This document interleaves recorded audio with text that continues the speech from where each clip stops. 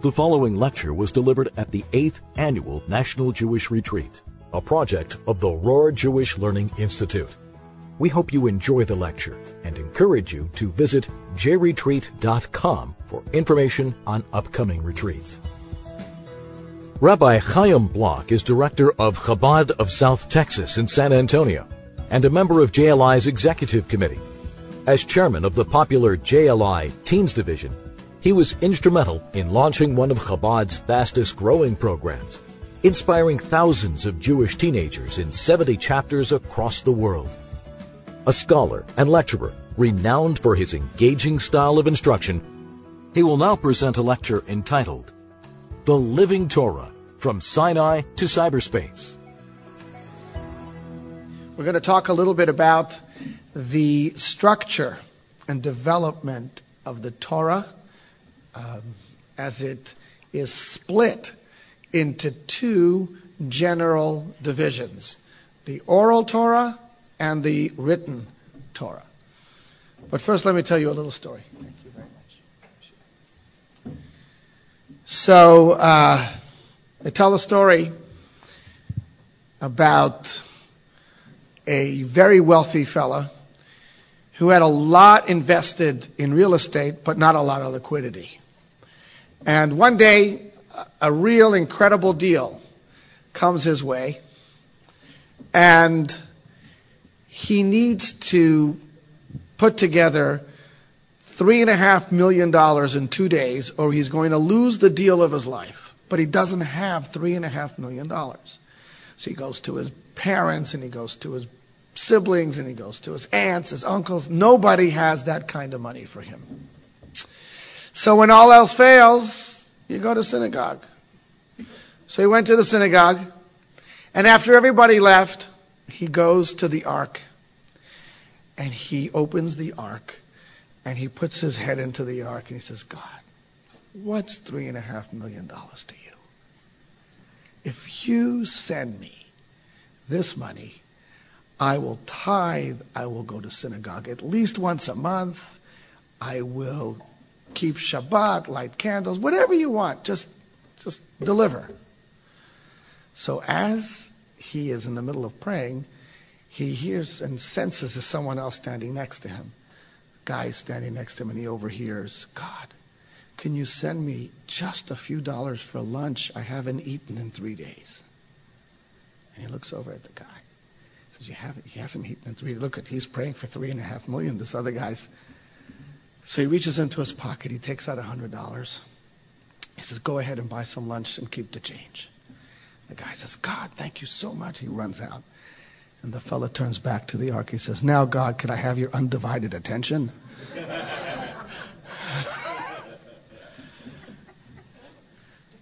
And so, my friends, God gives each and every one of us undivided attention. He can do that. And his expression of that undivided attention is the Torah. It's given us an incredible manual, an incredible guide for life. And it behooves us to understand how the Torah is structured. We're not even going to get into all the laws of the Torah or the teachings of the Torah, just about the general structure of Torah.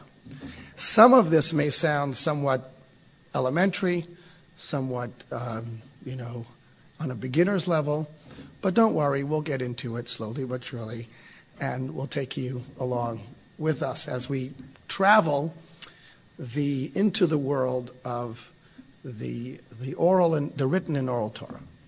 So generally speaking, when someone says Torah, what are they referring to? Torah. Genesis, Exodus, Bereshit, Shemot, Vayikra, Bamidbar, Devarim. Basically, you normally conjure up an image of the first 5 books of Moses. That's the Torah. It's also called the Chumash. Chumash comes from the word Chamesh, which means 5, which refers to the 5 books of Moses.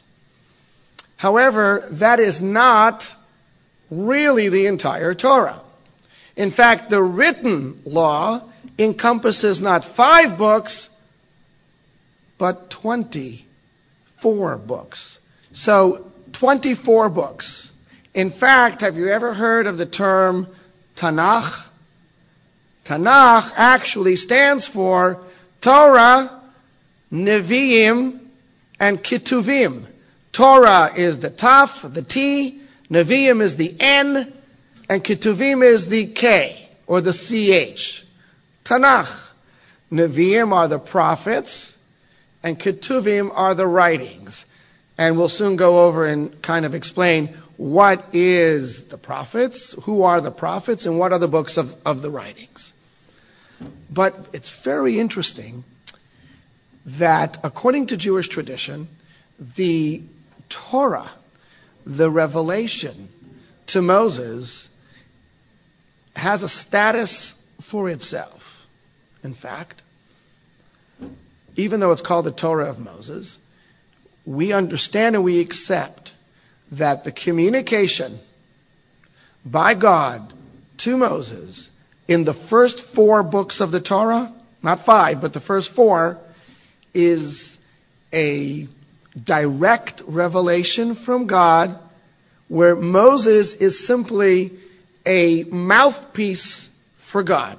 He's a stenographer, like a court stenographer recording events that are going on. He's not injecting his own opinions, his own commentary, his own translation. It's all about being a pure conduit for God's word. And that's why we find in the Torah that Moshe is always speaking in third person. Moses is writing the Torah, but he's saying, Vayomer Hashem el Moshe Lamer. God spoke to Moses, saying. Well, what do you mean? He should have said, God spoke to me. But he's not saying that. He says, God spoke to Moses, saying, speak to the children of Israel and tell them. Because that is the way God is communicating to Moses. So Moses is almost invisible here. You don't realize. There's my handouts, thank you. You don't realize that Moshe is involved in the transmission of this word. It almost looks like it's coming straight from God. And that's why every letter of the Torah is important. That's why it's called the written law. If one letter is erased from the parchment of the scroll, it becomes unfit for use. And the rabbis in the oral tradition derive many, many laws from an extra letter, from a missing letter, from the unique spelling of a word, because it's all very, very precise. Now you come to the book of Devarim, the book of Deuteronomy, and it's on a different level. The book of Deuteronomy begins with, and if you can bring one up here. So maybe someone can share so I can guide you through this. Thank you. You go to page 1 of your handout, and there may not be enough, so please feel free to share. You have the map of the Torah from Sinai. And you see on the top, you have Torah, Nevi'im, prophets, and Ketuvim, writings. So we'll get back to that in a moment. So Devarim Deuteronomy begins with, these are the words, Eila Hadvarim, these are the words that God spoke, that Moses spoke. Eila Hadvarim Asher Diber Moshe, These are the words that Moses spoke to the Jewish people as they were standing on the banks of the Jordan. And then the entire book of Devarim is spoken in first person. I said to you, you said to me, God said to me to say to you. Moses is totally engaged here. Because these are Moshe Rabbeinu's words. These are not God's words. These are Moshe Rabbeinu's inspired words, but he's speaking as a regular prophet, which we're going to be discussing a little later, that the regular prophets receive the concept from God, but put it into their own words.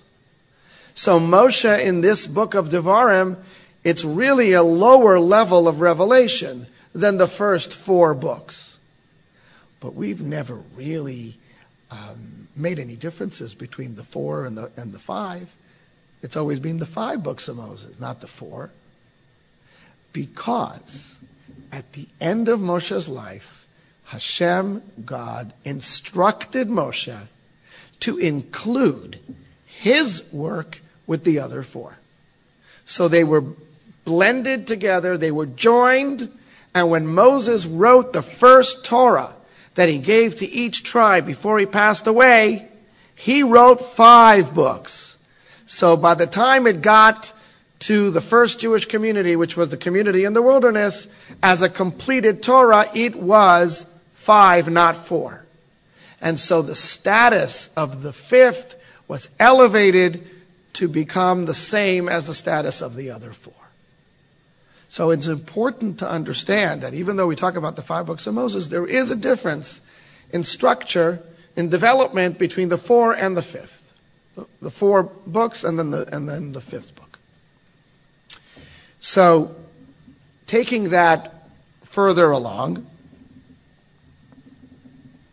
we come to the Nevi'im, to the prophets. So turn, please, to the second page of your handout. And we have the 24 books of the Tanakh. We see the first 5 books of Moshe. And then we come to the prophets. So historically, the first 5 books of Moshe take us from the beginning of creation all the way to the Exodus from Egypt, the wandering in the wilderness, just before the Jewish people cross the Jordan and arrive in Israel for the first time under Joshua. So it takes us to the death of Moses. And then we begin the book of the prophets, although not all these books are books of prophets, but they're called books of prophets because the leaders were inspired prophets of Hashem. And those books begin with the book of Joshua, as you can see, number 6. Then the book of Judges, number 7. And the book of Joshua and the book of Judges together span a period of 400 years. 400 years from the time the Jewish people go into Egypt. Then we have a little bit of an acclimation period for the Jewish people are settling in the land. They're fighting a bunch of wars. They're establishing their boundaries. And we go through a period called the Judges. Now, this is a period before the Jewish people had an organized form of government. And the leaders that emerged were leaders that emerged unofficially as leaders of the Jewish people. For example, Devorah, the prophetess, was one of the judges. Samson was one of the judges. Gideon was one of the judges. These are the more famous judges. All in all, there were over 20 judges during this period of time. The last of the judges was an individual called Eli. And he was the high priest in a temple in Shiloh, before the temple in Jerusalem. And Eli was the mentor to Samuel, the prophet. Now, the book of Shoftim, Judges, ends with the death of Eli, whose children were not that righteous, so he never passed on his position to his kids. But Samuel becomes the successor to Eli. Now, Samuel begins a brand new era. Samuel is the one who anoints the king Saul, which we talked about a little bit earlier. Saul is the first king in Israel. He doesn't do so well, so David is anointed in his stead. All of these, the whole life of David is recorded in Samuel 1 and Samuel 2. And by the way, in the beginning there was no such thing as 1 and 2. It was just Samuel. The Christian theologians divided it into Samuel 1 and Samuel 2 for the purpose of debate. In fact, they were the ones who put in the chapters that we use till today because we were impacted in the Middle Ages by our forced dialogues with Christian theologians. And in order to be able to reference in a way that was kind of uniform, we ended up accepting their divisions. There's a famous story that that a group of Americans were on a tour to Israel, and the Israeli tour guide was taking them around, and he passes by this mountain, and he says, well, there's Samuel the prophet's grave. So one of them perked up. He says, what are you talking about? Another tour guide told us that Samuel the prophet's buried in the other end of the country. So he said, that's no problem. That's Samuel 1, this is Samuel 2. So basically, the book of Samuel takes us to the end, to the death, to the passing of King David. The book of Kings, also Kings 1 and Kings 2, that takes us from Solomon's reign all the way to the destruction of the first temple. A total of 900 years. So the book of Samuel and the Kings spans a period of time of around 500 years. And so, the prophets include both an historical and religious narrative of those times. What's the religious narrative? That is provided by number 10, Isaiah, Jeremiah, Ezekiel, the 12 prophets, who include those prophets that are listed in your handout. All of these prophets were the religious conscience, the religious leaders during the period of the kings that are discussed in the book of Kings. So basically, it's important to understand this. People get a little confused because Isaiah is a book of the prophets, but so is Kings a book of the prophets. But Isaiah and the book of Kings could be talking about the same period of time. The Kings is the historical narrative of that time, and Isaiah, Ezekiel, and Jeremiah are the prophets who preached, who taught, who admonished the people during the times of the kings that are enumerated in the book of Kings. So basically, 3-4 of the books of Kings overlap, 3 of the books of the prophets overlap with other books in the same category of writings. And they're all called the written Torah because they were written, they were passed down in a written form, and they have the sanctity and the authority of the written tradition.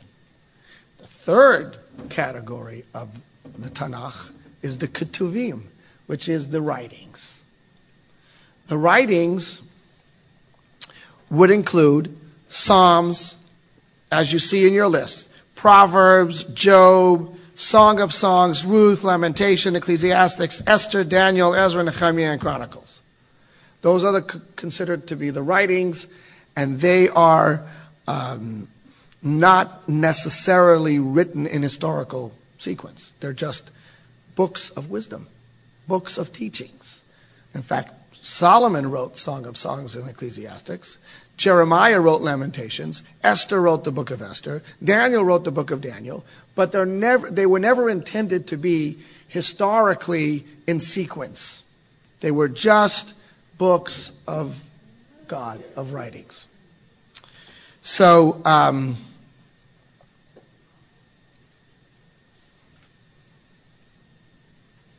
in addition to the 24 books of the Torah, we have what we call an oral tradition.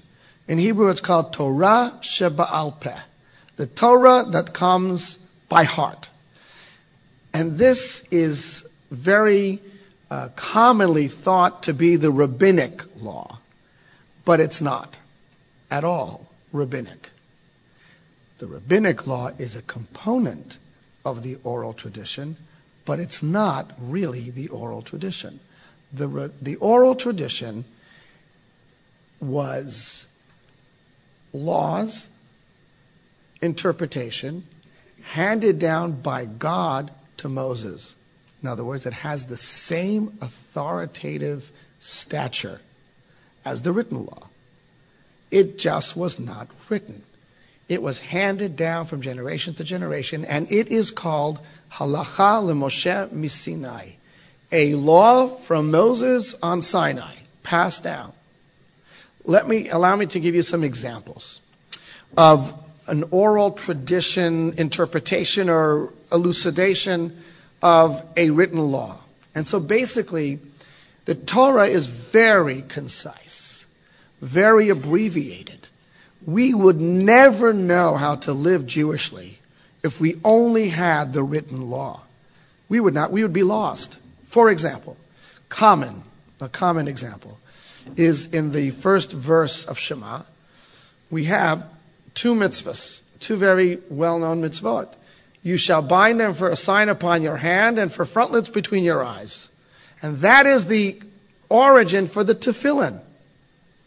For those boxes with the parchments inside, straps, wrap it around 7 times, put it on your forehead, make sure it doesn't fall down to your nose, which we had a problem this morning.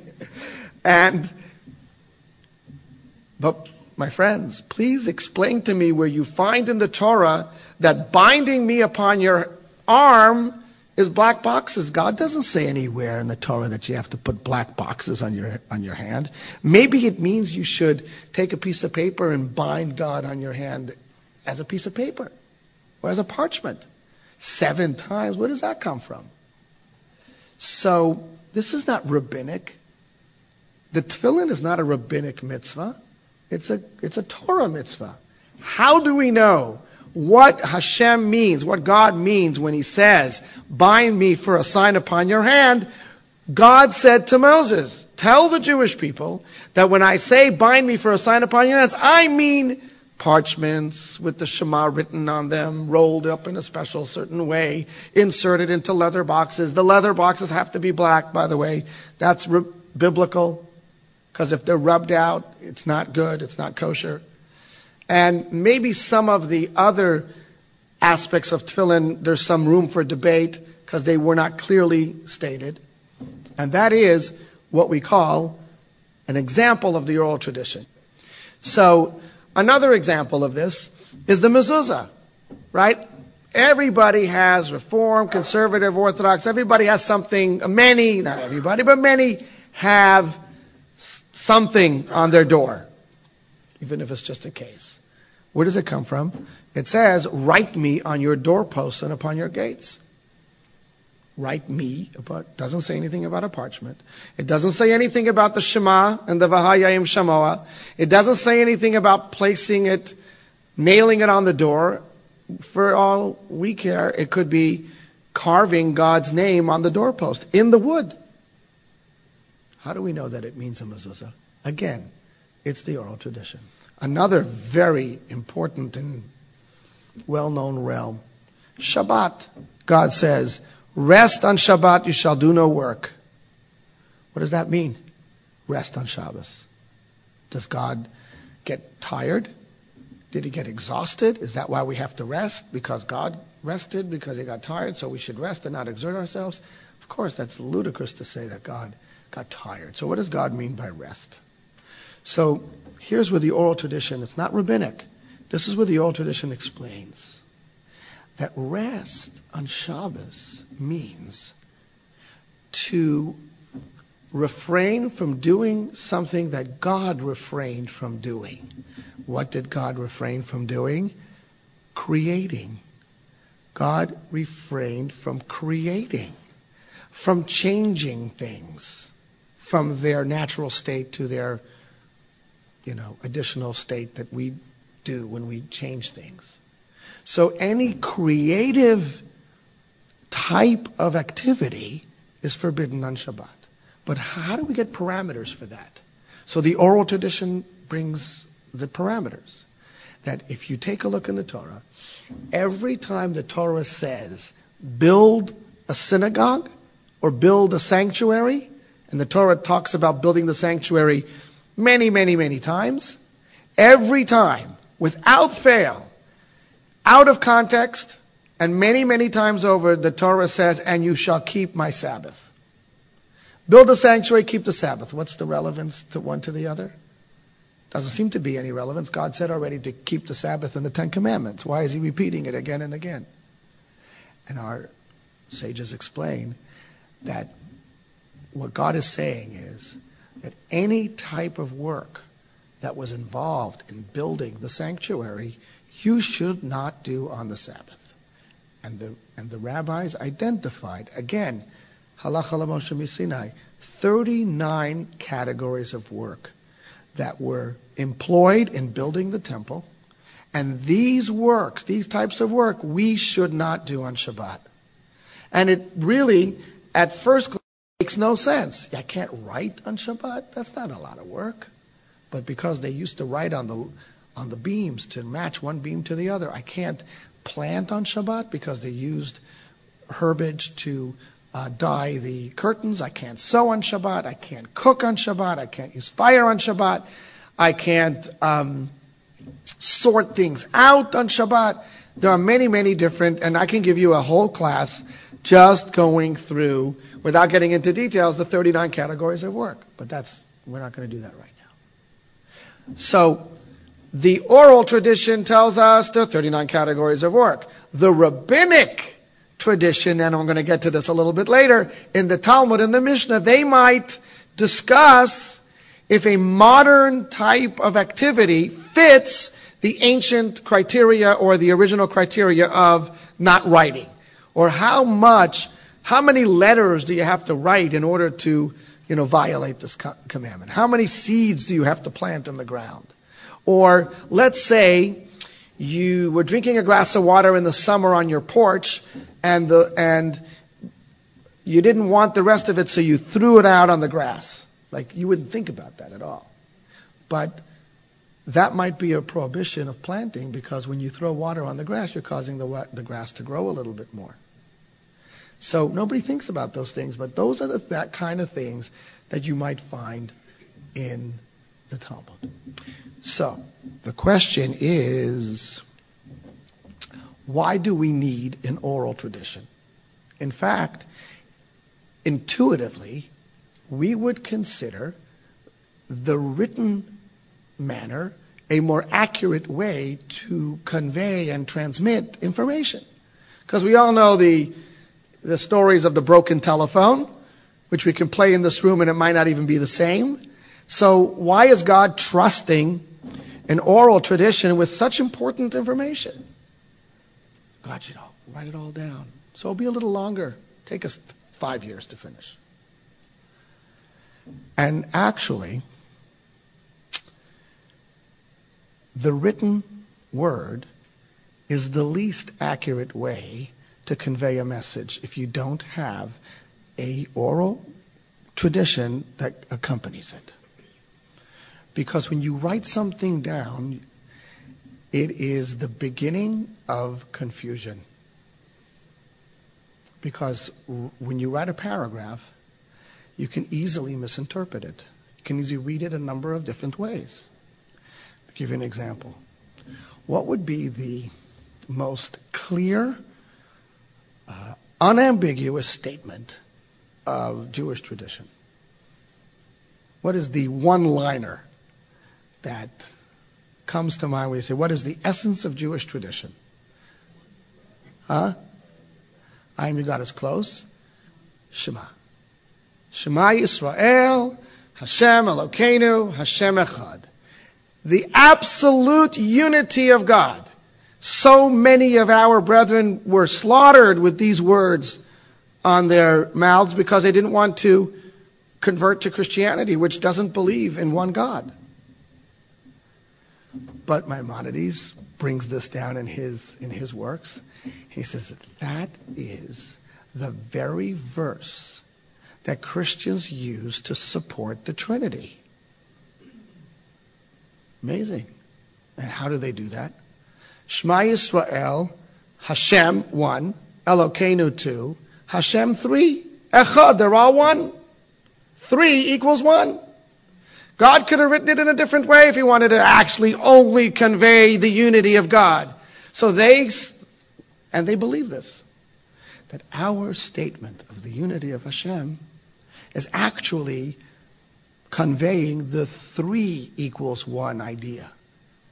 So, Ribono Shel Olam, as they say in Yiddish, how do we get away from this? We know what God means when he says, "Hear, O Israel, the Lord our God, the Lord is one."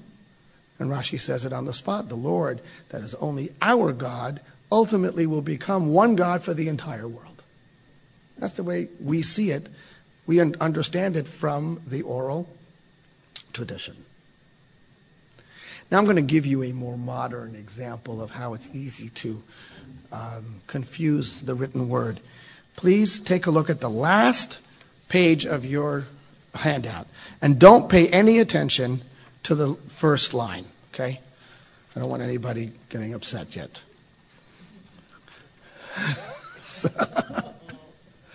So look at the second line. The second line you might recognize as a Second Amendment, which is the right to bear arms. And I'm from Texas, so we're very, tough on that one.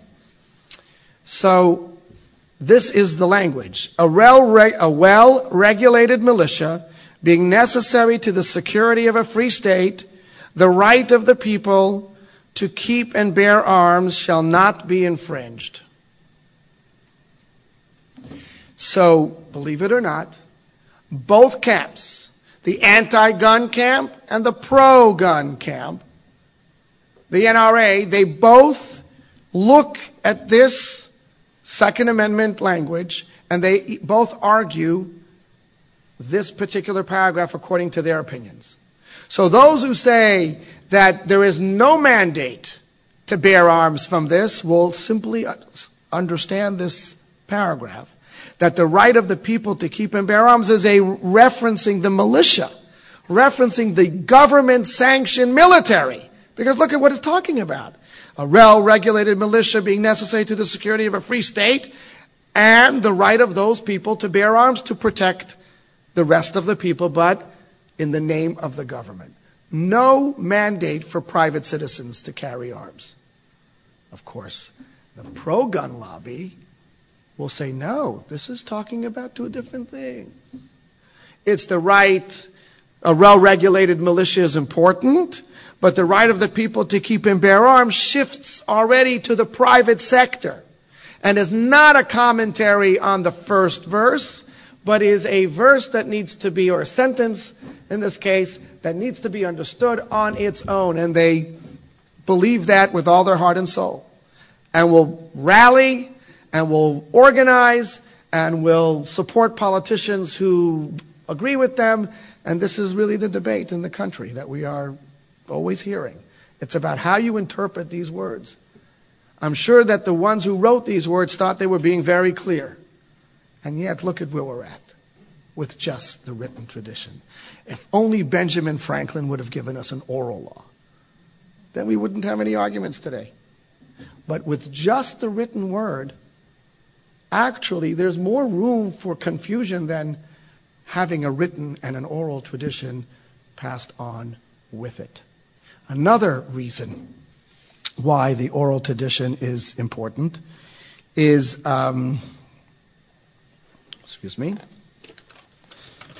is the human element. That God didn't want to talk to us top down. He didn't want us to relate only to a Torah that comes from Him. He wanted to bring us into the picture, involve us as human beings, and create a synthesis between the human and the divine. And so when God puts something into an oral form, and now we have to use our memories and our minds to commit that to memory, passing it down from child to child. If you have it all in the book, so there's no real imperative to learn it and study it. You can just leave it in the bookshelf until you need it, till you have to reference it. But in those days, when they had to pass it down from generation to generation, the entire people were engaged in the process of transmission of law because they had to commit it to memory.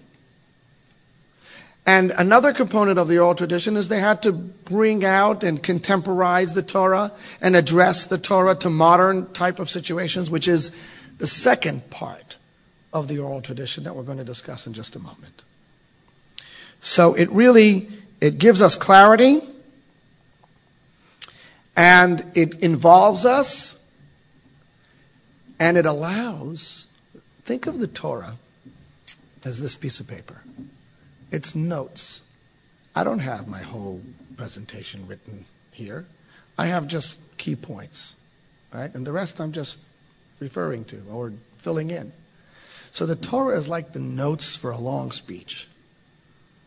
And these notes in the Torah reference every word, every sentence references another whole body of law that is in the oral tradition, but then we bring it back to how do we remember the points of the oral tradition?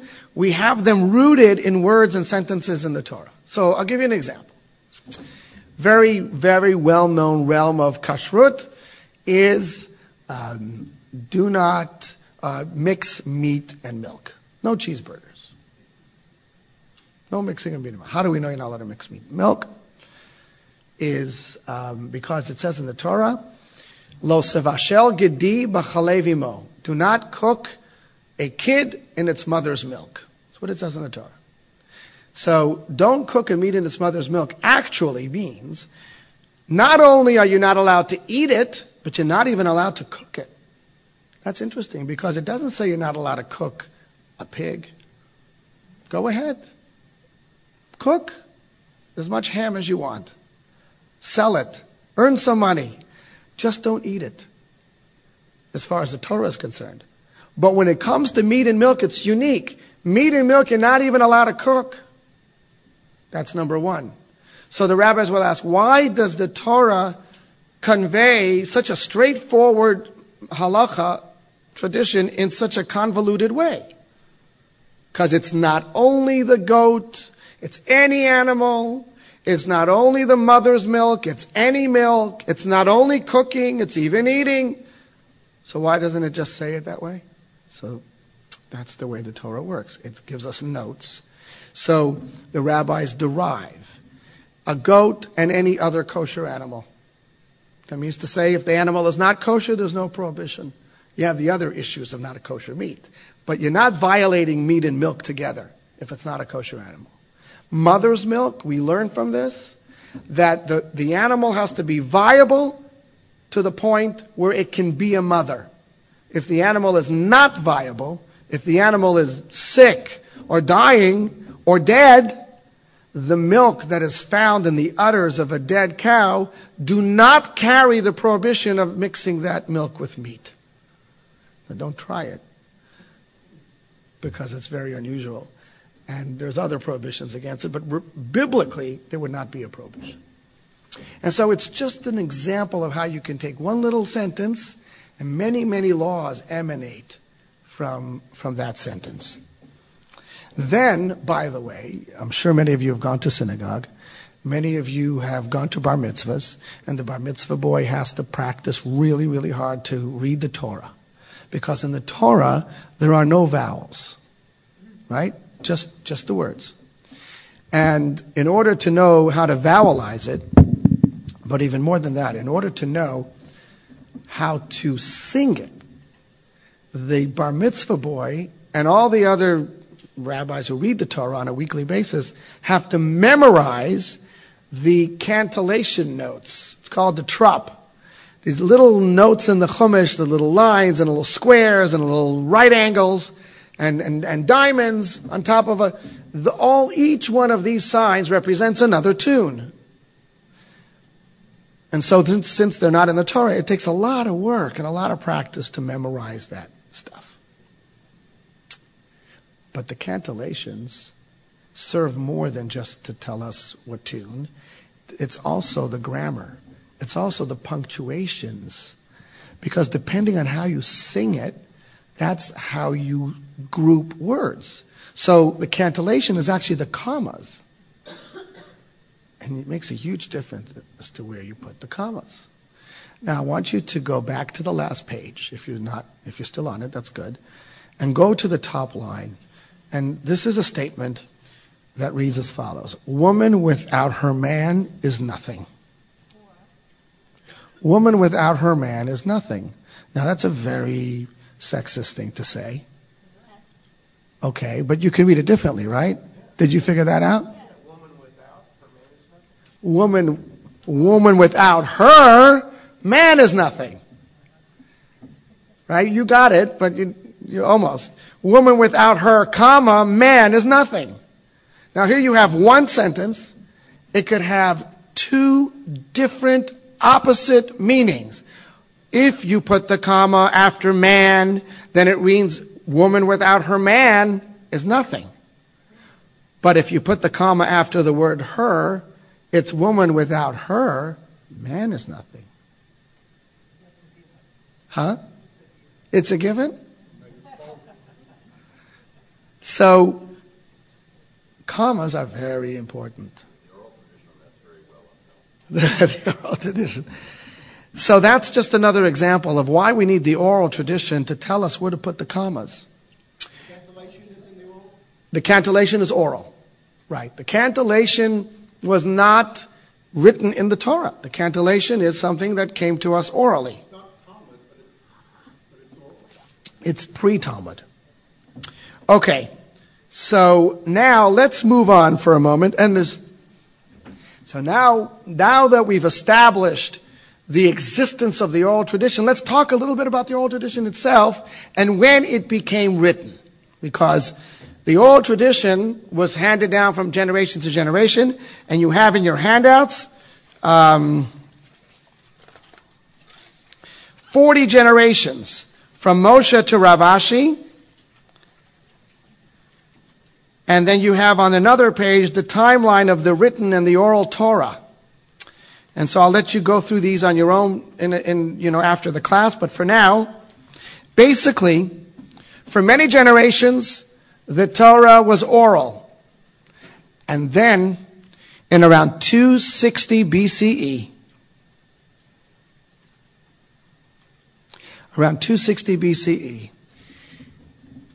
the rabbis of the time sensed that troubling times are ahead. And persecution started to take place.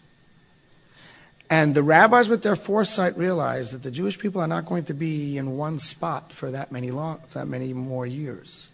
And so Rabbi Yehuda Hanasi, Rabbi Judah the Prince, he authorized the writing and the transcription of the oral tradition all the way up until that time. And in addition, now we're going to talk about the additional component, the second level of the oral tradition, which is rabbinic law, the rabbinic tradition. Some of these are rabbinic explanations of how to apply oral tradition, and some of these are new enactments that didn't exist before at all. New fences around the Torah. Like, for example, it doesn't say anywhere in the Torah or in the oral Torah, in terms of handed down from God to Moses, that you're not allowed to touch money or a pencil on Shabbat. It's called muktzah. Muktzah. Don't touch it, it's muktzah. The kids, really into that. You're not allowed to touch money, you're not allowed to touch candles, you're not allowed to touch things that are related to prohibitions. You're not even allowed to touch them. And why are you not allowed to touch them? Because if you are allowed to touch them, you might use them. If you're allowed to touch a pencil, you might write. But that is clearly a rabbinic tradition and not in any way related, or even is there a claim that this is a Torah law. And by the way, addressing the other gentleman's question earlier, or I think you mentioned this, you're not allowed to add or subtract. You're not allowed to add and claim that it's a biblical law. But you're allowed to add and put it in its proper context. So the rabbis added fences, but they're clearly fences and never were claimed to be Torah law, and therefore they have a different level of authority, of not seriousness, but they have different categorical rules that go along with it. So how long you have to wait is a good example between meat and milk. You know that in Holland they only wait an hour. And in other communities they only wait 3 hours. And you guys eat 4. So there's anywhere between 1 and 6, depending on what part of the world you come from, because that is up for differences. And now we're going to get into a very important area. If it's all coming from God, how come there are so many arguments? It reminds you of a story where a rabbi was once preparing a sermon for Yom Kippur, and his kid walks into his office. He says, Rabbi, he says, Dad, where do you get all the stuff that you are sharing on your sermon? So he says, God tells me what to say. So the kid looks over at the paper. He says, what are all those things crossed out? And so if God tells us what's going on, where are the arguments? In fact, the Torah, the Talmud, is filled with arguments. It's known to be a body of law that is filled with arguments. However, there are more areas of agreement than arguments in the Talmud. It's just that the arguments get more press.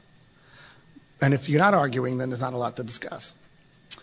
But nobody argues, for example, that you're not allowed to plant on Shabbat. Nobody argues about that. They argue about what's considered planting.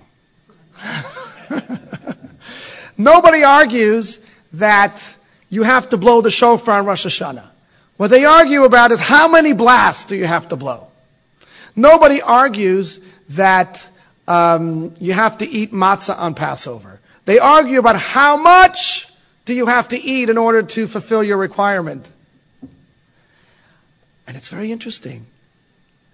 There's this incredible verse in the Torah that borders on barbaric. It's an eye for an eye, a tooth for a tooth. Famous verse. And you know what? In the entire Talmud, with all its arguments, there's not one rabbi who says that it means literal. It's compensation, not literal. The Muslims take it literally. But they don't have the benefit of the oral tradition. The oral tradition dictated that this is not to be taken literal. Now, why is it written that way? Okay, there's difference. You go study the Talmud, you'll find out why it's written that way. But the point here is that don't you think there would have been at least one rabbi who would disagree? One dissenting opinion? Not one dissenting opinion as to say that an eye for an eye is a literal read. And so there are so many areas of agreement. And there's another aspect that I think needs clarity. So many times we hear from modern contemporary rabbinic authorities that, listen, the rabbis argued, the rabbis came and changed this or that or the other, so why can't Reform, conservative change what's going on in the Torah as well? And it's really not understanding and appreciating the arguments and the structure of the oral tradition.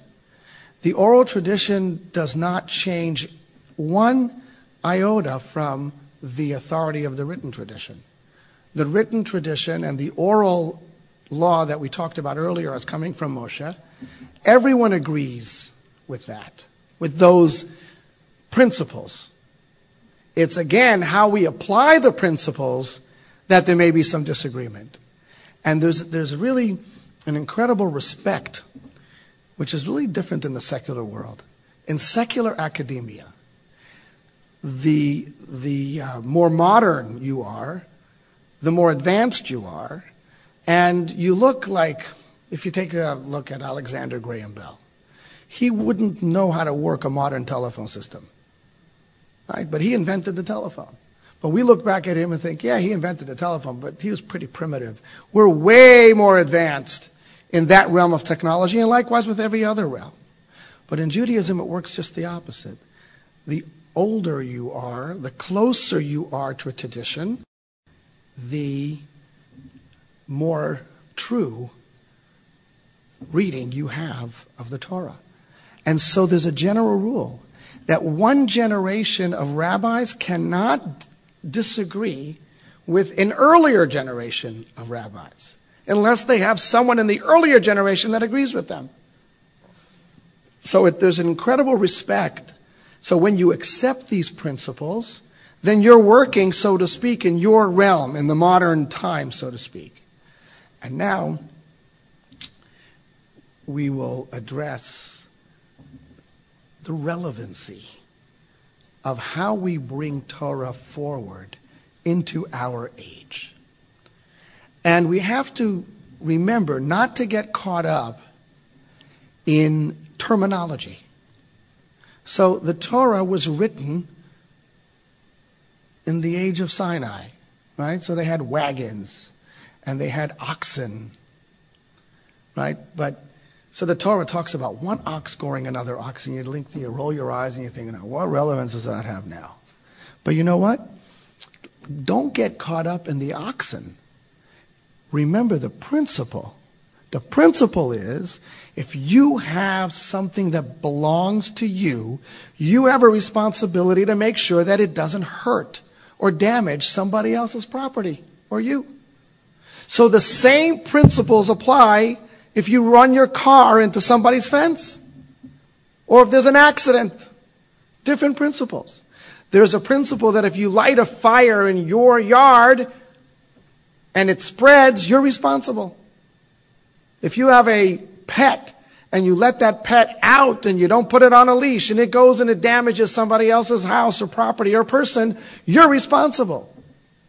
So the principles of the laws are very relevant. It's just the environment and atmosphere that changes, but we're still using the ancient principles of the Torah. So basically the Talmud is a synthesis of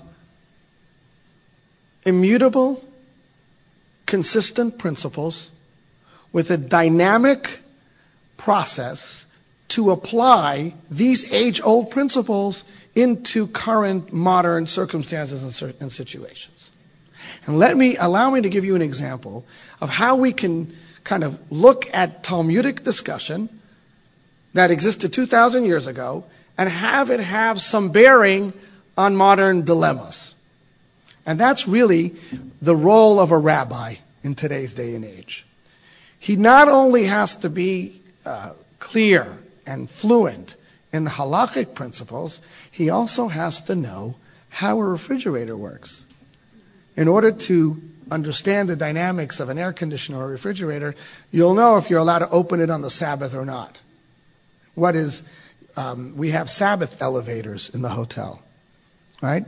How does that work? Because the rabbis know the mechanics of the electronics of an elevator, and if elevators are set up in one way, it would violate the Sabbath if you walked into one of them. If they're set up a different way, then it won't violate it. So if the elevator, for example, is designed to stop on every floor, regardless of your pressing any buttons, and it's going up and down anyway, you might be able to get on it and take a ride. But if you have to press the button to get there, or if it's not going to stop on a floor that nobody programs it to start on, and it's stopping for you, then you might have an issue with that. I'm just going to give you an example. But let me share with you a really fascinating situation. In today's day and age, we have the realm of surrogate motherhood.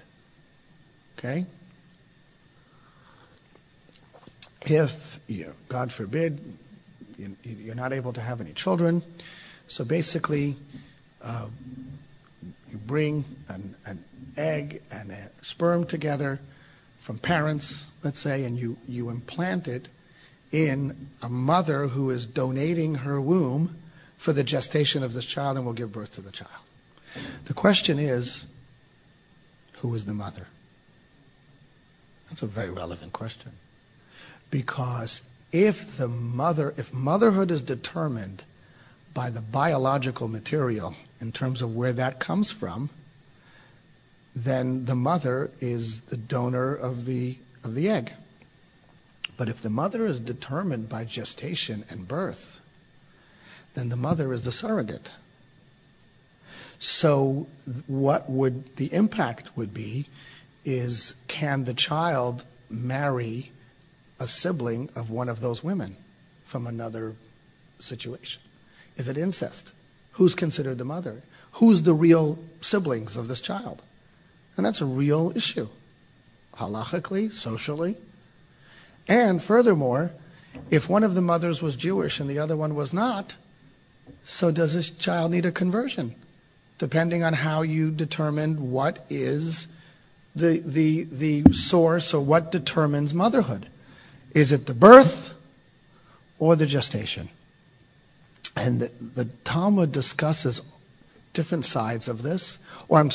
Contemporary rabbis will bring different discussions in the Talmud that you might not think have any relevance to the situation and try to prove, how it goes. So there's a Talmudic discussion in the Tractate of Yuma, and it talks about two cows. One of them is pregnant, the other one is not. And a farmer, by the way, this case never happened and never can happen. It's a hypothetical case, like Tosfos says. And perhaps the only reason that the Talmud discusses this case is for us to be able to have a basis for this discussion. So the Talmud says that if the farmer connected the two uteruses, and the baby and the calf was born from one and went straight into the other, and then cow number B gave birth to the calf. So the question is, according to Jewish law, the firstborn of every animal belongs to God. So whose firstborn is this? Is this the firstborn of cow number A, or is it firstborn of cow number B? Now, cow number B did not conceive the baby, but cow number B gave birth to the baby. So this, in essence, would be the same discussion of surrogate motherhood. Do we consider the birth as a determinant factor, or do we consider the conception as a determining factor? And the bottom line is that there doesn't exist a rabbi today that will say with clarity which one it is. We have no idea. There are Talmudic passages that would lean one way, Talmudic passages that would lean another way, and therefore there's still that open question. And therefore, what the way you would handle this practically is you would say both are considered the mother, and you have to make provisions to fill in whatever issue needs to be filled. In other words, the child would not be allowed to marry either set of siblings, and you would probably have to do a conversion just in case. So that's, and there's a number of other cases, but I think we're running out of time. So I will wish you good Shabbos. I also, just as a concluding remark, the study of Torah in all its facets is, as I mentioned earlier, God's way of saying he really cares and is giving us his undivided attention. And so study Torah, and the more Torah we study, the closer, of course, we get to the coming of our righteous Mashiach, Tzidkenu, and may he come speedily in our day, and thank you so much.